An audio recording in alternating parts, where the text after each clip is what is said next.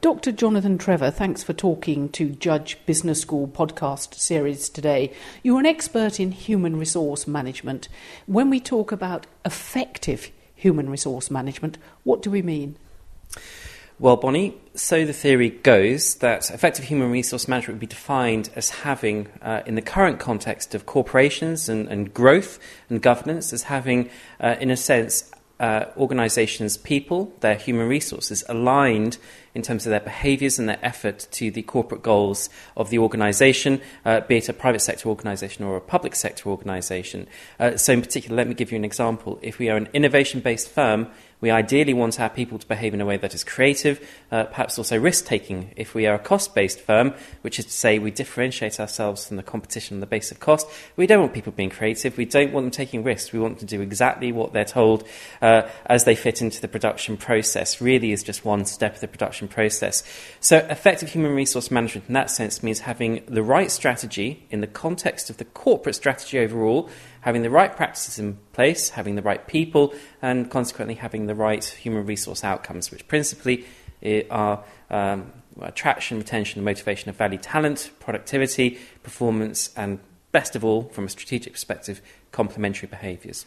So you're basically saying we don't want a square peg in a round hole, that, say, if you want a creative environment, your staff might turn up in jeans and look a bit alternative. If we're a firm of accountants, we want them in a suit and a tie.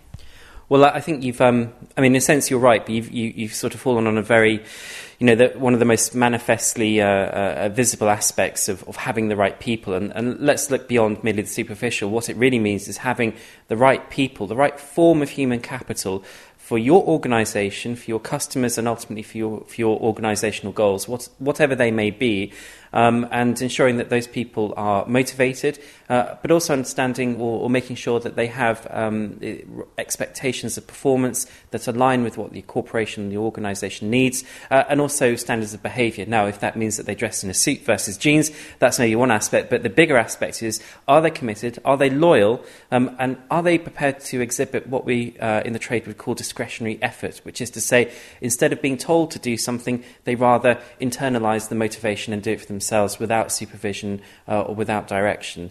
So the issue is really one of, at the moment, as we understand it, one of alignment. There is a presumption that one can manage human resources for value.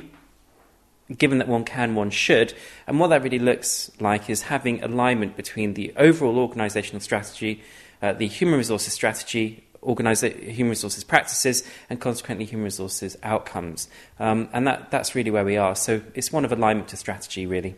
And can you then measure this effectiveness? Can you measure the alignment of strategy? Would you look at things like, well, do our workforce really know what our goals and our motivations are? Richard Branson of Virgin, there's goals that come up on the computer screen when people log in the morning. Well, that's an excellent point, and indeed this plays to a really big debate, certainly both within academic, scholarly circles, but also practitioner circles as well. So it's an often heard statement that human resources or our people are our most important assets. Well, thinking about people as assets is something that really has only been around for the last 20 years, and we're still coming to terms with what that really means. And part of that coming to terms with it means understanding what is the value of our people as assets to the organisation. How do you define success? How do you measure that success? And in particular, if you are managing people, your people, human resources for value, how do you know when you've got it right? And there are available a whole range of metrics that organisations use. There are a number of service-based organisations out there wanting to help corporations, other organisations assess the value of their people. But from a scholarly perspective, from a research perspective, in a sense, understanding the contribution of good human resource management or effective human resource management to the bottom line is especially problematic. And really we find it, theoretically, conceptually, but also practically extremely difficult to understand precisely what the nature of that value is and how it's best measured. And as a consequence, we are all of us striving for evidence that actually these things do make sense. We believe they make sense. There's widespread consensus that people matter, but how they matter and in what way, and how, in a sense, how well organisations manage people for value is really the jury's still out on that. Well, because then you could say the converse is true. If you can measure something that's effective in terms of human resource management, you might even say that ineffective human resource management will lead to a lack of competitiveness, might even make losses. What do you think happened in the banks? People were motivated, but they seem to be motivated by one thing, money. Well, I mean, this is absolutely interesting, and I think this brings us right to the front of the debate. So we're all of us still striving to understand the relationship between, in a sense, effective human resource management practice and then the outcomes associated. And there is a relationship, and that relationship is discrete, and we really struggle to understand it. But all of the discourse around the issue of human resource management, of people in organisations, and indeed governance, performance, all of these things, which are now very much the watchwords in the current environment, are really all about the additive potential of people. What none of it focuses on is the risks of, in a sense, managing people poorly. So, for example, all of the discourse at the moment is on this is, you need to get it right, and this is how you get it right. And there are very many people out there prepared to tell you it's not always obvious how you know when you got it right. But none of the discourse is really around, well, what happens if you get it wrong? Instead of, in a sense, not performing as well as one might, actually, maybe the issue is if you get it wrong, it's positively destructive. Do you think the banks did that? Do you think that actually, because we've been looking at the financial instruments and what they invested in, do you think they got the human resource element wrong from the boardroom down of the structure of their organisations, hence it made them vulnerable to a collapse in tough times? Well, Bonnie, I'm going to be controversial, and everyone describes this as being a financial crisis. It's not at all. It is a human capital or human resource management crisis. The world the world of finance, the world of organisations, is the world that we create. And in part, the decisions that were made, the structures that incentivise behaviours, the controls and checks, all of the things that we we believe were missing or precipitated the current financial crisis, in a sense, all of that was within the gift of people, employees, or stakeholders at least in the wider macroeconomic process around value creation in particularly Western economies. And they, in effect, were human resources. Now, why did they behave in the way that they did? And how much of that is down to the way in which they were managed. And so, for me, this is not a financial crisis. It may have financial implications, but actually it was a human resources failure or a series of failures in how people were managed in a number of organisations, in particular in financial organisations, that really precipitated what we're experiencing right now. So what was wrong with the management? I think a number of things, and I think that's a question that we'll be asking ourselves over the next 5 to 10 years. And I very much hope that we are, in a sense, have the opportunity to critically reflect, and we are critical of ourselves and perhaps the status quo prior to the financial crisis. But a couple of examples. The use of incentives, for example. We read a lot in the papers at the moment and in the media about executive incentives, fat cap bonuses, payment for failure, corruption, abuse of privilege, so on, and in particular in relation to perhaps, say, Sir Fred Goodwin. From a political or a populist point of view, almost seems abhorrent. And one reads an awful lot about that, but actually that's relatively small beer, I believe. The bigger issue is how do we employ people? And if you look at just the financial sector, in the case of the US, it is absolutely the case that insurance agents were incentivized to sell mortgages to people they knew could not afford to pay them back. Now, that's grossly simplistic, but essentially that therein lies part of the problem. And then also, some of the financial models that were selling on of consolidated debt and so on, all of these practices were as the result of, in a sense, people creating value because they were incentivized to create value where actually there was none in the first place. So you might say it lacked nous, it lacked common sense. Anybody could have told you, the people selling the instruments, that people couldn't pay it back. This was almost a human capital fraud. Does it take you back to the days of the Wilson government in the late 1970s and the so-called winter of discontent when rubbish was piling up on the streets, i.e. that you have a crisis of almost faith in the labour market? Well, I think there's a whole load of issues in that, and if I may, I'm going to backtrack just a second, and I think fraud is the wrong term. Fraud implies premeditated behaviour, a crime in effect, and that's not what we're talking about. What we're talking about is almost something akin to the concept of groupthink. We, as people, as employees, as organisations, become so structured in a way of doing things that we perhaps lose touch with reality, or the reality as it is perceived by others, or indeed the ramifications downstream. I mean, hindsight is a wonderful thing, but what's certainly obvious is that there are a series of practices within the financial services industry and more broadly that simply weren't sustainable. Now, why did we not appreciate that in advance? Why did we not stop and say, well, hang on, we don't think this works? Why did we pursue value in the way that we did, or value creation opportunities in the way that we did? And it's partly because we created structures that not only produce those behaviours but also reinforce them. And now we're having that received wisdom, those structures profoundly challenged, and indeed, in a sense, the corporate landscape will never be the same again. And that's a good thing. The depressing thing would not be that there is lots of change on the way. The depressing thing would be if there isn't enough change on the way. So that's issue number one.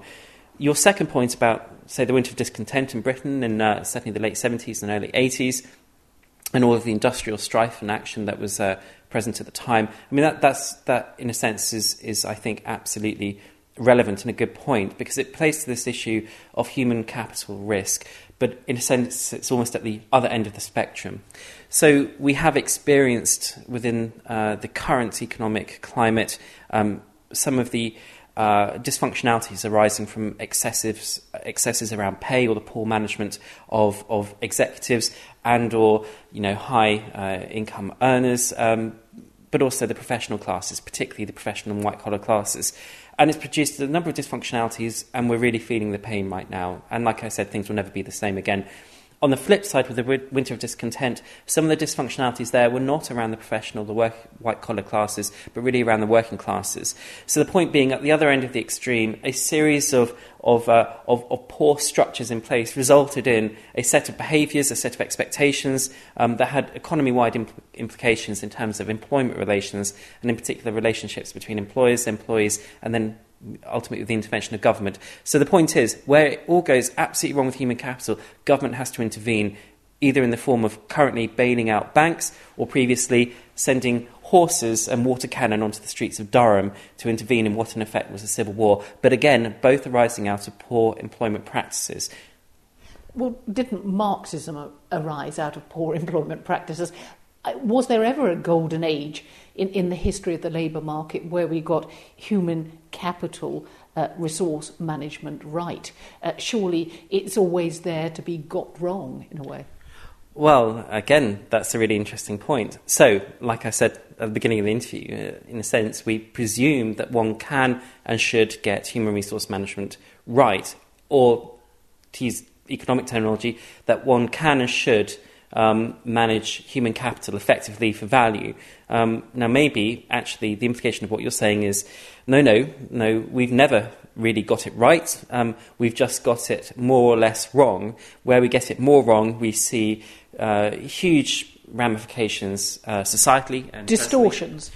Perhaps you could call it distortions. I'd say a series of crises in a sense, and the current crisis is one example. The winter of discontent is another example. So that's exactly right. So maybe that's where it goes completely wrong. When it goes less wrong, actually, maybe managing people effectively is really like plumbing. When the plumbing goes wrong, you need to do something about it. For the most part, when it's not going so wrong, you ignore it, or rather, it's not something on your radar. Okay. Do you think we're sitting here at Judge Business School in Cambridge? You are one of a number of people who study human resource management. Do you think it's more of a science now? We understand it better, therefore we're more likely to get it right in the future? Well, this will prove controversial with my colleagues, and I look forward to having this discussion with them. But actually, no, I think, if anything, we have approached the subject for the past 20 years on a scientific basis, attempting to endow ourselves and practitioners with predictive capability around this. If you do this, it will produce such and such outcomes in any given context, or in this particular context. And I think what we can say is that actually what we thought we knew has been profoundly challenged, and in effect we're probably no better off now than we were at the beginning. We believe these things are important, but we don't yet understand how, and we don't also know, and this is the really key issue, perhaps why. And I think, for sure, certainly within research there needs to be good science, but good science not at the neglect of good art. And I think it's really the issues, or perhaps some of the reasons why human resources practices, the way in which organisations manage human resources, aren't as effective as they perhaps always could be. Not that we know what that even looks like particularly, but not always effective as they could be, is because we focus on the scientific elements. We focus on those aspects of managing people that can be quantified. Pay, for example, involves numbers, and I know that sounds very crude, but we can rationalise it formally, we can put it down on a table, we can put it down as something tangible. Actually, that's not where value is won or lost. It's really in the relationships, and the relational qualities of human resources that we, I think, are really struggling. And attempting to quantify those is really, really difficult. So getting back to respect and those kind of things, you might say the French Revolution was a human capital resource management failure. But if you have to give tips for getting it right, and given that you have, we now have it being more scientific and embedded within Judge Business School, what would those tips be? Well, my advice to practitioners is really is actually very clear. We find the comfort zone with human resource management in the design elements. There are some really elaborate designs out there for how to best manage people in context. What we do much less well is implementation, and implementation is far more complex in that respect because it precisely involves this relational requirement. So what we don't do very well as organisations, particularly in Western economies, I believe, is social capital and maximising networks and relationships, capitalising upon those relationships, and in a sense encouraging diffusion of respect, as you say, but also understanding and expectations and knowledge throughout those relationships. So for me, we have a scientific corpus of literature which is driving organisations towards certain prescriptive designs in relation to management of employees, and executive pay is one such example of that, where organisations have largely similar designs or approaches to how they should best manage incentives. What really generates value, and all of those outcomes that I mentioned at the beginning, so commitment, loyalty, productivity, performance, so effort really, but also behaviours as well. I don't think you really do achieve those, certainly not solely through an effective design, or even perhaps even partially. It's really through actually just managing relationships well within organisations. And I'm thinking particularly if you really want employees to perform, ensure that their line manager has a strong relationship. That's the front line in this. That's not a human resources issue, it's a good management issue. And I think we've lost that. So we could do better, and things will get better in the future. I think we could do better. I'd like to think that things can be better. I'm not sure things will be better. I think we need to... There's a worrying trend, certainly within industry at the moment, which is, as a result of technology, it's enabled by technology, but not driven by technology, but certainly enabled by technology, is the centralisation of decision-making in our organisations, which in effect is putting discretion, authority and power in the hands of the few, and that's inherently a risky development, or has risks attached to it, because if you are sitting at the top of a 200,000 strong multinational organisation, are you best placed to know how people are managed, and therefore how the organisation is managed in context, when the local context might be the difference between a choice made in Chicago affecting a practice or behaviours or values in Cheltenham. So really, I would like to see in the future far more discretion being pushed away from the centre through to, in effect, line management within organisations or local management within organisations, who are empowered to really manage their people in context as they see fit. Now, what that requires is that we have more faith in our people, our managers in particular, and we invest in them more than we do in systems and processes that support centralised decision making. Now that's challenging for us because having that confidence is not really something that's a watchword for the current environment. We seek to mitigate our risks by centralising decisions. Actually, that's precisely what's causing the problem. Dr. Jonathan Trevor, thank you very much indeed for talking to Judge Business School podcast series today. Thank you very much, Bonnie.